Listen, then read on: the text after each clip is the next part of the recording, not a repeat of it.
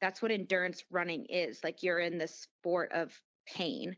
To get faster, you have to constantly push that threshold. Yeah, it's kind of up to you, but yeah, you want to be successful at those things. You got to match yourself against the best, and the best in Spartan racing are people that are used to pushing themselves and are used to that pain and have developed coping mechanisms to push through that and push through that better than 99% of people. Stuff that we do is not a healthy amount of fitness at all. I'm so uncomfortable most of the year. Like, my hamstrings hurt now. I recently realized that if I only run 50 miles a week instead of 70, I get out of bed in the morning without my bottoms of my feet hurting. So that feels good. My low back is always just so fried. Been a lot of hard days and been a lot of long nights, and even though I love the road, I'm missing home somehow.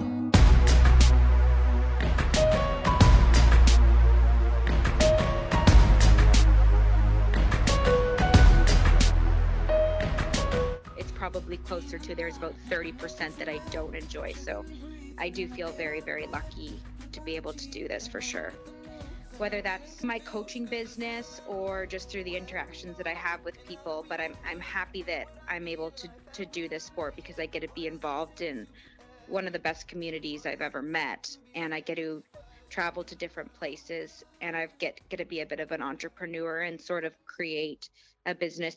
That was Faye Stenning. I'm Andrew Connect, and this is the Unpretentious Podcast. To hear how Faye got started in obstacle course racing, check out episode 3. This episode, she was kind enough to return and talk about her 2019 and what she's looking forward to in 2020. And I feel like every year things sort of change for me, mostly like living circumstances. I'm Canadian and I was in Canada, and then I moved to California for the winters, and then now I'm in New York City. So it just requires like a lot of adjusting to like the lifestyle here in the city, and the training obviously is a lot different, and it's been a hard year because 2018 I kind of had to figure out how to train in New York, and I think 2019 like I kind of figured that out, but it's still there's still a lot of challenges just being in a sport where you're predominantly running in the mountain races, and I'm basically have no access to mountains unless I fly somewhere or take a like drive super far. So the first year I moved here, it's like I was sacrificing like taking subways and renting cars and spending all this time trying to get to appropriate terrain to train on, but it just became like very, very costly, spending like sometimes like $150 on a car to go for a day of running. So I've just decided to accept the fact that I'm in a city and make the most of it, and do a lot of gym work and kind of surround myself with the active and the running community in New York, and obviously stay away from the social events in the city, which has always been challenging. But I've just aligned myself with the right people, so that's not a huge part of my life, but still also enjoy that. So I don't know, I guess to sum it up, 2019 it felt like a very, very balanced year. I don't think I dominated the race season. I don't think I dominated in terms of growing my business. I think I just did fairly, you know, gain some traction on the coaching, got a few new clients, started to expand that business, and then stayed relevant in the OCR realm, fourth at North Americans and fifth in the series, but didn't again like dominate that. So I think I just kind of did everything fairly well, but I think that to do well at one thing, you really need to focus, and I've tried to have a broader base and not focus solely on one thing. So yeah, I mean, I don't know if I'm happy or not with it. I'm content, I guess, and just looking forward to the next year. You're not defining your year by, I remember I had this one awful moment or I had this one great experience. It's like that's faded from the rear view and you're viewing things in terms of like what is the overarching narrative you're kind of looking at life through now. I've always looked at life through just like more of a holistic approach, making sure that all aspects of my life are going well. And for me, obviously, it's my relationships with my boyfriend, but with my family, with my friends, what I do to make a living, which is coaching and obstacle course racing. It seems now to be more coaching is sort of making me more money than obstacle course racing. So obviously I got to keep that afloat. And just kind of happiness, like feeling fulfilled at the end of the day. And I think that it sort of shifted. Doing well at races is definitely rewarding, but also being a successful business person and helping others achieve their goals and grow something that's a little bit more tangible in terms of just being able to provide a service for other people's bringing me a lot more joy. So I try and look at all those pieces, and I think I've always approached life that way, but I've always sort of felt a little bit guilty because as an athlete, you're supposed to really, really just sort of put your eggs into one basket and really just hyper focus on this one thing, which I've never really been able to do, even at a young age in university. Track coaches are saying, you just got to focus on running, focus on running. Your life has to be running, running, running. And I always like to get involved in other activities in college and university. And so I'm not a hyper focuser on one thing. I like to be balanced, well rounded, and I tend to get burnt out if I don't have other things going on, and very stressed and have a lot of anxiety when it's just all or nothing in terms of if this one thing isn't working out, the rest of your life is a fail. That makes sense. I'm just trying to piece it together with, I guess one way of asking it's like I think in another podcast you mentioned the idea of finding your why for pushing through pain. For me, it makes a lot of sense. Well, if this is my job and my life, then that's sure a lot of motivation to push through pain. And you're saying that's not where it's coming from, which makes me curious. You're kind of known for being ultra aggressive in terms of you'll do whatever it takes. You enjoy feeling exhausted. Where does that motivation come from? I think that that's like sort of siloed to when I'm racing. This isn't like something that's sort of been new to me, this pushing through pain. I started running at like a really, really young age, and I learned like pain tolerance and pushing yourself in endurance sports like very, very, very young. So I hey, this is like so cliche to say, but like I don't really know how to race sort of any other way. That's just to me, that's what endurance running is. Like you're in the sport of pain, really. And to get faster, you have to constantly push that threshold. And people think like, when is running going to get easy? And our clients always ask us that, like, are these intervals ever going to get easier? And it's like, no, because when they do get easier, then you just pick up the pace, run longer, decrease your set rest. That's just to me the sport. And I just don't think there's any way around that. I mean, unless you don't want to win races, then you can just be comfortable out there. But if you want to have any success in distance running, you have to. You don't really have a choice to push through that. So it's kind of like, I don't know if you saw Free Solo with Alex Honnold, the rock climber, but that's what he talked about. Whereas he just talked about, he's like, it's not that I'm not afraid, I've just expanded my zone that I'm comfortable in. Yeah, exactly. So you still experience the same pain, but for you, that's just normal for you, and that's running, that's your job, that's life. Yeah, 100%. And just as equally as I think Alex is crazy, there's probably people that think that being uncomfortable for that amount of time running crazy and doesn't make sense. And like that's okay. Mm-hmm. Just as I don't want to take risks and go do these epic adventures where the potential of hurting myself is there, just like rock climbing. Like I don't want to have any part of that, to be honest. I think there's certain people that might not want to have any part of being a really good endurance athlete, and there's nothing wrong with that. You can still run and enjoy it and be comfortable and have it still part of your life, just as I can still go bouldering and climb up, 10 feet and climb back down. Yeah, it's kind of up to you. But yeah, you want to be successful at those things. You've got to match yourself against the best. And the best in Spartan racing are people that are used to pushing themselves and are used to that pain and have developed coping mechanisms to push through that and push through that better than 99% of people. Gotcha. I am curious, what were your goals for this year? What are your goals for next year? Because it sounds like you're saying there's this holistic approach. So it's easy to just put it in a stereotypical, well, your goals must be become number one in the sport, but that's not really accurate. Yeah. If you would ask me a couple years ago, it would have been to be number one in this sport for sure. And I mean, like winning world championships, and by that I mean winning the Spartan World Championships, because that's the series that I do. Mm-hmm. But I've sort of changed my goals. Not that I would love for that to happen, but I'm just more realistic. I'm understanding that for that to happen, there's a lot of sacrifices that would need to be made. And I'm not really willing to make those Mm-hmm. sacrifices, because the payout in my mind doesn't really make sense. For instance, I'm not willing to leave my boyfriend, leave the city, stop growing a business, and just kind of hibernate for years in the mountains up at altitude to maybe be a world champion.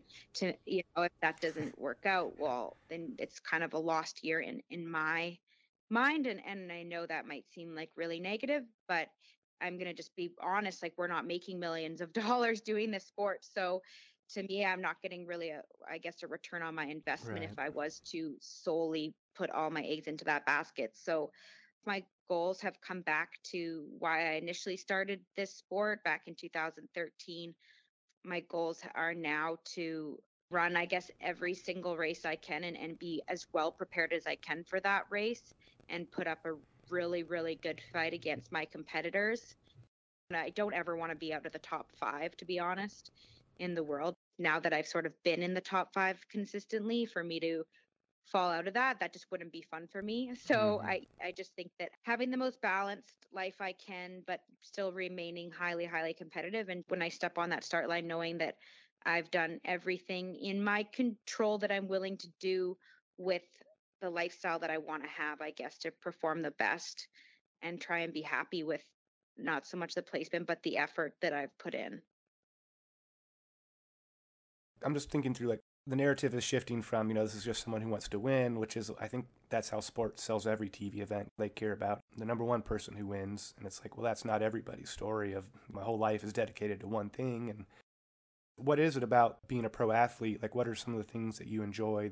The lifestyle that it affords you? Like, I know you did some CrossFit challenges. You did like the $1,000,000 mile. Like, are those some of the things that you enjoy in addition to participating in the sport? I think it's just the lifestyle that allows me to live. I'm just a huge believer that fitness and being fit is like the best medicine in the world. So I'm just happy to be, whether you want to call it like a role model, an ambassador for fitness, like whatever it is, I'm happy to just sort of be that person that sort of embodies that and help people through fitness, whether that's through my coaching business or just through the interactions that I have with people. But I'm happy that I'm able to do this sport, because I get to be involved in one of the best communities I've ever met, and I get to travel to different places, and I've get to be a bit of an entrepreneur and sort of create a business that stems from this sport. The day-to-day work becomes harder every year, if I was to be honest. I've been running competitively for so long, and Mm-hmm. I'm not going to say that I enjoy training. I'm not going to be like, oh, I just love getting out for 16 miles around Central Park and doing that loop over and over again. Or I love doing my tempo runs when I have an 8-mile tempo run and I'm trying to hit like sub 6 pace and I'm uncomfortable. Like, I don't, that's not fun for me anymore. And it never really was. It was just always a bit more tolerable. But as I become older and I've been doing this for more and more, it just really becomes sort of robotic. So I just kind of do it because I know that's what I have to do to remain top in the sport. But I'm not going to lie and say that's an enjoyable part of the job, is the training. There are some training sessions I do enjoy, but there's also a lot that I dread. Think it's just like any job. And one person said to me, I forget, but if you enjoy 30% of your job, you're better than most, which I think is a really low standard to adhere to. Yeah. But I know it's probably closer to, there's about 30% that I don't enjoy. So I do feel very, very lucky to be able to do this for sure. So you're saying that you never enjoyed training this intensely, or do you think that's just your perspective has shifted over time as you've achieved certain things? In training, especially distance running, you have running and then you have what's called like your run workouts. And my opinion is, like, if people are enjoying their run workouts, like, they're probably not running hard enough. I see. But I like my runs because the run workouts are so intense. You don't have that many of them during a week, usually just two, maybe three of those hard workouts a week, and then the rest is just aerobic mileage and strength training and all that other stuff, which I do enjoy. But yeah, I mean the run workouts like suck. Like the stuff that's actually supposed to physiologically like give you a fitness boost from, like that's just hard work, and there's no like pretty way to put it, unless you're fortunate enough that you like your hard intervals are up mountains and really beautiful places where you can kind of distract yourself by the scenery. But mine's just Hmm, pavement loops, treadmill. So I gotcha. When you're saying that you enjoy fitness and you're a big proponent of it, do you consider that fit? I mean, what is a healthy amount of fitness? Would you be oh doing that no, if you weren't a hell professional no. athlete? I would not at all. Like the stuff that we do is not a healthy amount of fitness at all. I'm so uncomfortable most of the year. Like my hamstrings hurt now. I recently realized that if I only run Hmm. 50 miles a week instead of 70, I get out of bed in the morning without my bottoms of my feet hurting. So that feels good. My low back is always just so Hmm. fried because, we're training like marathoners, but we're lifting weights, like not weights like a marathoner where they're doing like they're grabbing 10-pound dumbbells and doing a few little lunges with them. I'm pushing 300-pound sleds as well as marathon. So yeah, no, it's not a healthy amount of training. Hmm. I'll probably, when I retire, I would say I'll probably keep 30% of my training in, and I'll probably throw out 70% of it Hmm. for to just, and to me that's probably a healthy amount of fitness. But no, there's no need. There's a difference of training for health and training for sports performance, just like there's a difference when you eat for health versus you eat for sports performance. Eating for health is Hmm. snacking on some carrot sticks and hummus or something. Whereas eating for sports performance, you're like throwing back goos and sugary crap. Like that's not health, that's performance. And same thing in the fitness, in the exercise world or fitness world, there's differences there. So yeah, I look forward to training just for overall well-being. I think that's going to feel super easy compared to what I'm used to. And I think my body's going to feel a lot better. I look forward to, yeah, not being in pain and tight and tired. I forget your normal is so much different from everybody else's, or at least mine. With your coaching business, are you helping people that are performing for performance, or is it mainly the other, where it's just like a healthy, like stay in shape and meet some personal goals? But are they having the same struggles you are of dealing with pain day in and day out? We have a wide range of athletes. So some people that goal is to just run a 5K, like not take walk breaks. And then we have our higher level athletes that are age group podium finishers. As much as I say, oh, I'm so balanced, blah, blah, blah, they are like truly balanced people in the sense that they are wives, they are husbands, they are like work corporate jobs. They've got a lot going on. So no, we train them for performance because every one of our athletes does have races. So we treat them as if they're athletes and not just exercising to burn calories or to look good. So it's performance based training, but because their incentive in the racing isn't draw to any sponsorships or money or anything else, like naturally it's not it's not as hard as what we do. But for them it's a challenge because they haven't grown up running and they haven't grown up doing all this stuff. So we definitely try and keep it balanced, and Hmm. we write them programs, but we don't just like write them a program and then say, there you go, have fun, talk to us when you're done it. We're constantly on calls with them and modifying the program. So they'll ask us like, oh, I got this going on in my life or this going on tomorrow or the next day. And we rearrange the days and remove workouts as needed. And just, it's very flexible. And we realize it's their job B. So it has to fit around everything else. How much of who wins just comes down to who put in the hardest amount of training for your level of event? So in the elite level, now it's gotten to the point, I think, in the Spartan world that we're all like relatively the same fitness level. When I say fitness level, I'm going to say like we probably all could take a VO2 max test or do a 10K time trial or a 1RM deadlift, like any sort of strength tests, endurance tests, and we would all like, I think if you averaged out all those scores, we would all kind of have that same number. So what it comes down to is just like the little specifics that no one really thinks about. And I definitely didn't think about until recently, but it's like the terrain type of the races, the style of races, yeah, like like where you're living and where you're training, I think definitely impacts because you're going to be more proficient on certain trails. Like for instance, like we'll just talk about like Rhea is like really good at like non-technical climbing. She lives in Colorado, which is full of non-technical climbing, whereas Lindsay Webster is really good at the technical stuff, where she has a place in the Adirondacks and she runs the Appalachian Trail and that's highly technical. Mm-hmm. So your lifestyle, I think, does play a huge part of it and where you're living, but more so than that, I think it's come down to a bit of a war of attrition in terms of who can stay healthy. So it's not who's training the most, is they're training the most because they're not going through an injury.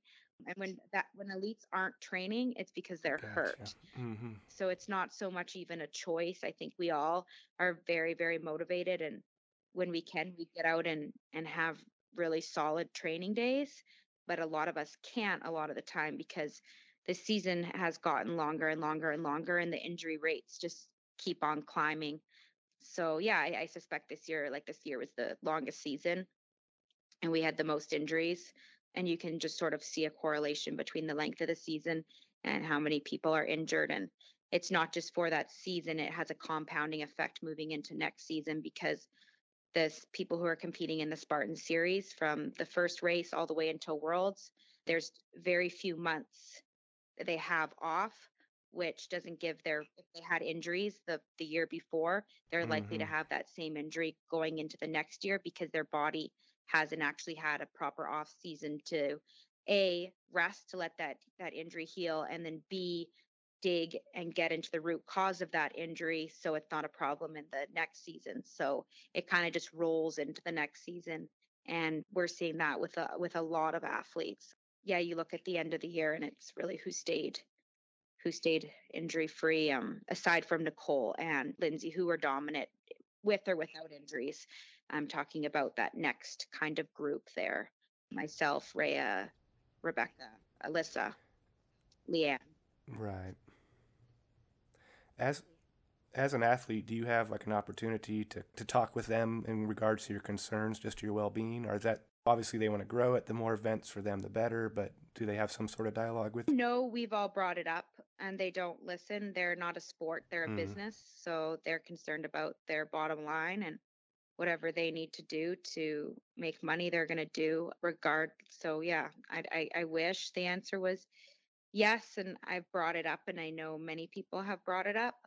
And, but yeah, it doesn't really matter to them because they know that us pros, wherever the season is, we're going to try and chase it because that's where the money is. And they've got a point system where you can't miss one race, you're out of the points and you get paid out based on the points. So they kind of have you like locked mm-hmm. in. And also like a lot of us are on contract to be at certain races. Then one of the things about this year, I know this wasn't on your list of what stood out to you about 2019, but the championship series where I guess the water was freezing cold, which is a similar vein of thought as this. How did you handle that experience? I like got hypothermia, so I DNF'd that race, which was sucked, and it took me like a long time to get over it. You're constantly thinking like, was I ill prepared? But it was just a case that Spartan has a certain rule where I don't even know if I should be like talking about this, but I'll just say that their rules were kind of broken, or regulations were broken to have those water obstacles open because it was an exception because it was world championships. So it was a little bit of a risky move on their part, and then was in the medical tent. I'm like, oh my god, I'm such a wuss, I can't believe I couldn't finish this. But after seeing like all these grown men come in the medical tent freezing and crying, I was like, all right, like this was definitely out of my control. So I think once that you realize something is out of your control, it's easier to get over. So kind of moved on from that. And I don't think we'll be seeing them put people through water if the water and air temperature is below 80 ever again. So that's good news. I hear you. I hate the cold. $1 Million Mile. What was that like? Yeah, that was awesome. That was super fun opportunity. Didn't get to meet LeBron James, unfortunately. That was fun. It was good for me to do something different. I've just do Spartan races, and so I can be a little bit of a pansy on some of the obstacles and a little bit of afraid of hurting myself or trying new obstacles or learning new skills or moving in different ways. So it was kind of a good sort of, apart from it being on TV and all the hype around it, it was kind of like a good off season challenge for me to navigate my way through those obstacles, and great people on the show. Obviously, Hunter's always a fun person to have around. Isaiah was there, Robert Killian, Orla Walsh, and Rebecca Hamid. So it was kind of just like a good party with all of my friends. And we had a good time. And I don't think the show went well, or I know the show didn't go well because I haven't been approached for a second season. So I think it's yeah, people weren't too excited about it, which is fine. I was hoping we would do it again this year just because I had fun, but that's TV. So yeah, it's too bad, but it was a good experience. So did anyone get close to beating you? Because wasn't there like 5 obstacle courses? All the ones I saw, it's like after one, they're like, I'm done.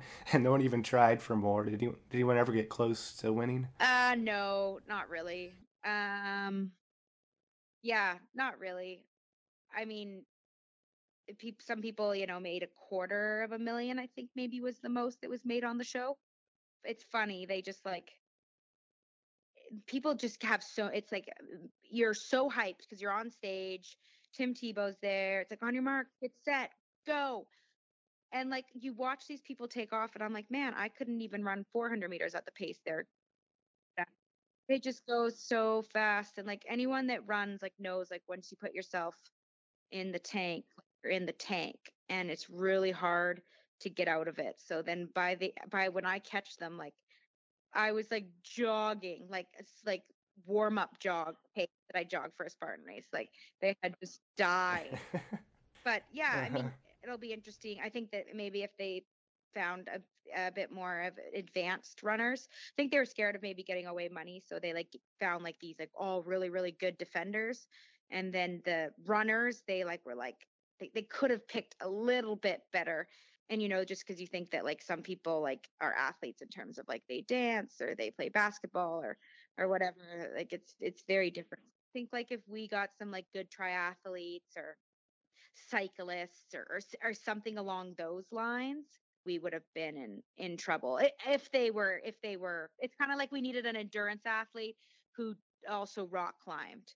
So if you have good body awareness and the tank, like it would have been really easy to make money off that show, because I think it was like a 2 minute head start is like huge in a mile. That's what I was thinking. Like 2 minutes. Like I don't care how much you. That just seems insurmountable. Yeah, we were all really nervous. Like Hunter and I were like, we're like, we're gonna get smoked. Like they need to like decrease. We're gonna give away money. Like they need to give us like maybe a minute. But yeah. So And then the CrossFit Challenge. I think that was down in Miami. How'd you feel about that experience? yeah, that was awesome. High Rocks is a lot of fun. I guess the best way I can describe High Rocks is in terms of fitness competitions. And I'm going to call like obstacle racing a fitness competition kind of, because it's like the sport of fitness, like it's running and so you've got obstacle racing on one end, and then you've got CrossFit on the other end. Hmm. And it's kind of come down that like obstacle racing you can do fairly well if you're like have a really good aerobic engine. Right. Whereas in CrossFit, you can do very well if you're just very strength and power based athlete. Whereas this High Rocks event, it's like right down the middle. It's crazy. It was fun because it's like you're playing cat and mouse with people who are have your Skill opposite set. ability. Yeah. I guess like the best way to describe like you had me who I had like lapped on the track, like this CrossFitter. Her name's Lauren. And then I had like lapped her so far ahead of her, but then she came back and beat me on the wall balls. So it just goes to show like right now it's like you can suck at something and be dominant at something and still do well. But the people that kind of have it all figured out, like the true all rounders, and it's no surprise that Hunter won that competition, did really, really well. And I think something Corinna Coffin, she like shout out to her. She will be really, really good at this event. She had something that was totally out of her control happen at the race because they had a really bad surface for the sled that you couldn't get any traction. But she's like the perfect candidate for this type of event as well. I think it's really, really an awesome event. I'm going to try and get the fastest time in January. I'm confident I can shave off a ton of time off my time and hopefully snag the top time at the end of January, as long as I learn how to throw a wall ball. I came into the event, I was in first place at the last event ahead of the former world champion by like 90 seconds. Mm-hmm. The last event, like huge lead. Kind of thought I had it in the bag, but just don't know how to throw a ball because I just like can't aim, kept like no repping it, not hitting the target, was like uncoordinated because I like tried to put, cause I used the bucket to touch my butt on the bucket to make sure I went 90 degrees. Mm-hmm. And then I was having a hard time like finding the bucket and like timing like it to hit my butt and like throw it up with the ball. I also like, as we all know, like tend to like gas myself Right. running. And usually that's fine because usually I can get through monkey bars and like stuff like that when I'm like in like an oxygen deficit. But trying to do 100 wall balls after like I just like ran as hard as I can for 5 miles.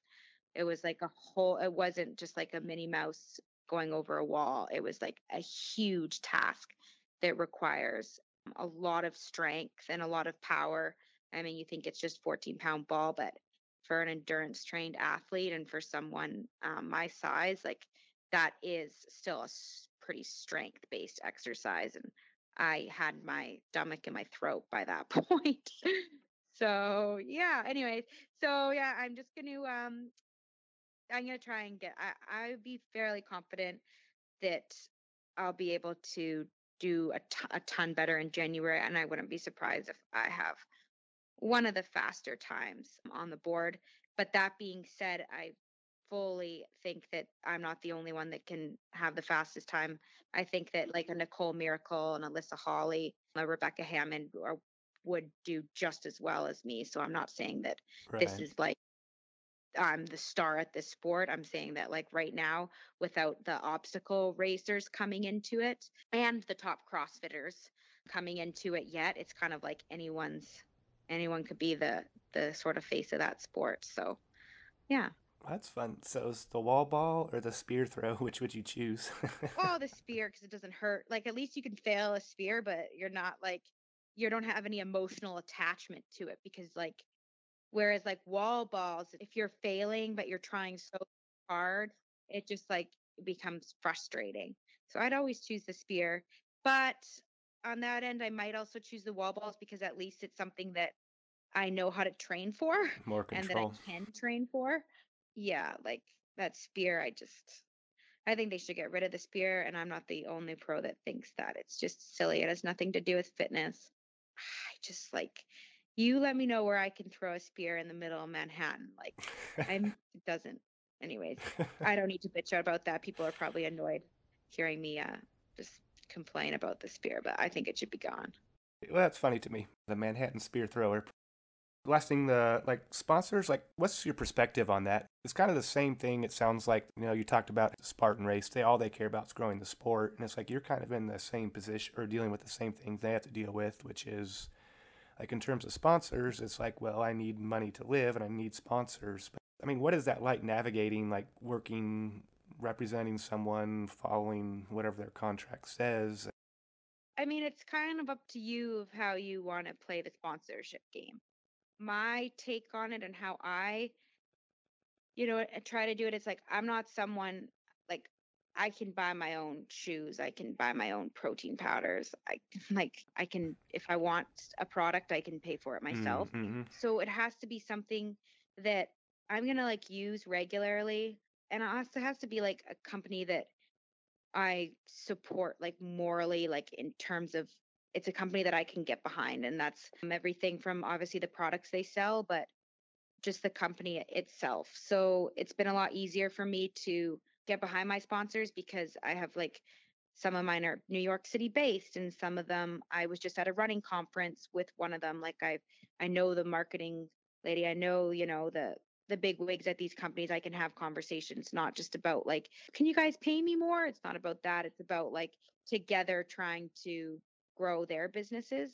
It's helpful when you, I guess, have relationships with the companies. That makes it a lot easier. And then, yeah, it depends like whether you call a sponsorship just like whether you're just getting product or whether you're getting product and pay. I don't really sign any deals where I'm just getting product unless it's like I have one sponsor that I signed a deal with them just for product because I genuinely think that their product is that amazing that I was like willing to just say, don't pay me anything. I actually just want your product. And that was with BJ Shoes because they make the best shoes. So I felt like I was going to be at a disadvantage if I wasn't wearing their shoes. So yeah, that's the only company I guess that I support just because the product is that good. The rest of them, it's kind of aligning yourself with brands that you want to kind of both grow their companies. But yeah, I don't know what else to say about sponsors. Obviously, it's a huge part of obstacle course racing. If anyone's making a living doing this, and you can kind of see the prize money's good, but it's not that good. Part of what you mentioned, helping someone else grow their business. What can you do? What do you see your role as? How do you help do that? I was just with Ray-Ban at the running company, and I think that just with I have like a somewhat of a presence in just the running community here in New York, and they're trying to break into the running scene. They're really known in CrossFit, but they're trying to get more into the endurance scene. As a coach, like I have like a lot of obviously athletes that run, and so just like brainstorming different ideas of how to break into different markets, as well as just brand exposure. A lot of these new brands, even though I don't have like a huge following, if it's a new brand, like even High Rocks, for example, they were wanting to do a deal with me and I didn't sign with them, but it's like these new brands, even as a small influencer such as myself, I still have 3 times the amount of following as a company like that. So helping them by just pure exposure, just volume of people that are seeing their name. Think that some sponsors just want to sort of help out athletes and really just kind of want to use us as guinea pigs to sort of see if their products do work and do help us. There's a lot of companies, like it's not about money for them. It's just about like honest, I think, authentic feedback. For 2020, do you have concrete plans, not just for the sport, but for life? Or are you not much of a planner? Or how do you think about the future, like next year? Plan A is my business partner and I, we have a small coaching business and we really want to grow that. So my business partner is making a push for 2020 Olympics. She was in 2016 Olympics. Her name's Jessica O'Connell. She's a crazy fast. She runs like a 15-minute, 6-second 5K. So this is a big year for her in terms of making the Olympics. But while she's doing that, we're really trying to think about, what is her life going to look like after the Olympics and what is my life going to look like after this. So we're taking a proactive approach, I guess, and really trying to build up our business. So we're learning all sorts of things like you have to have a marketing budget and actually market a business. We've been pretty successful by like hardly doing any marketing. So 2020 is about like marketing and getting our name out there and trying to onboard more athletes and trying to help more athletes and trying to get our existing athletes that we do have on the podium. So many of them are so close. We had a whole bunch qualify for Tahoe this year and we had a bunch of age group podiums. So we're kind of focused on them and some of them are wanting to transition to the elite category from age group. That's sort of goal A is the business. And then goal B is like to just continue to be in the mix, I guess is the best way I put it. So obviously I'd love to win races and podium. And I still think I will, maybe win a few races this year and podium at a fair bunch of races, but I want to be in the mix. So I want to be always in contention to win. So I want to be, which I call in like striking zone. So I want to be on Lindsay's heels, on Nicole's heels, whether it pans out at the end of the race, whether I was third or fourth or first or fifth, like as long as it was an honest race and I was competing at that level, I guess that's what matters the most to me. With your coaching, I mean, how do you guys like share call? Because obviously, if she's running in the Olympics, like I'm guessing she's not coaching that week online. She takes care of all the running, obviously, because she's the run expert, and she does like kind of oversees the whole program in terms of periodization because she's also an exercise physiologist. So she's creating the skeleton, and then I'm filling in around the running because the running is the most important thing. So I'm doing the strength training and the obstacle stuff and helping out with the specific races they're doing, any tips and tricks, because I've done most of the venues. We talk every day and it's kind of like, what time do you have available? Like, okay, what time do I have available? Where we share emails, so we can cut back on the work that way. But it's a joint effort. Like it's hard because you can't just silo the strength and silo the running. They need to work well together. So yeah, there's really no way for her to just take over, me to take over. And it really needs to be both people's input in everyone's programs. Then in terms of marketing, like who are you trying to reach out to? Just anyone and everyone, or do you have a certain? That's what you're figuring out next year, I guess. Exactly. Yeah. You tell me. Yeah.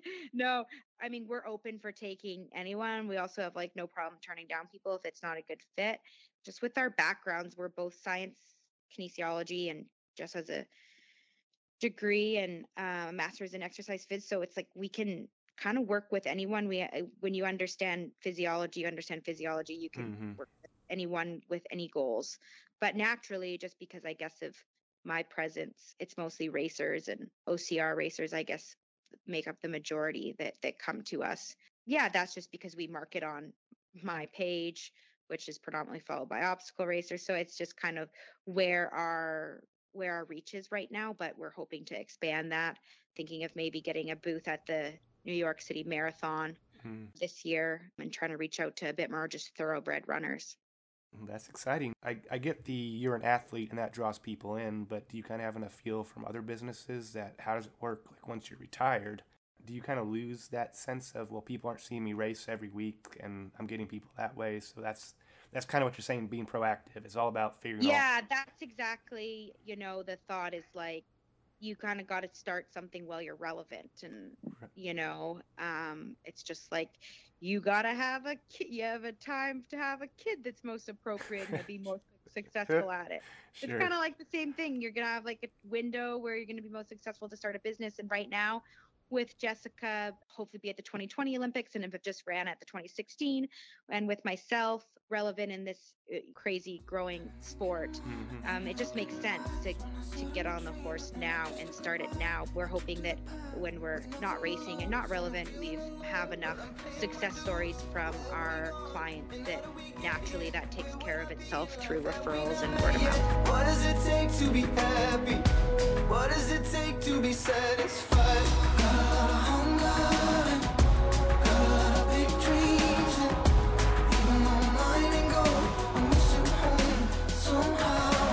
Oh, I do have one random question.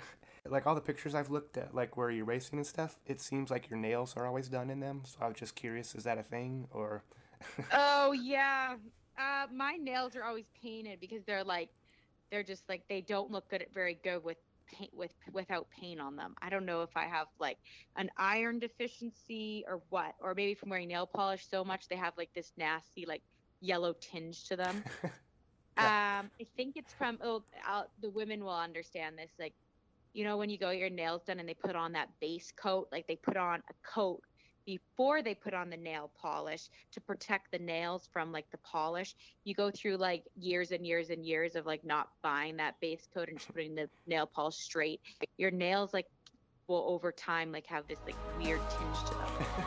So that's the honest truth. So I always like paint them. And I think that you should know that the place is calm and cold, but the thing is that home is where the heart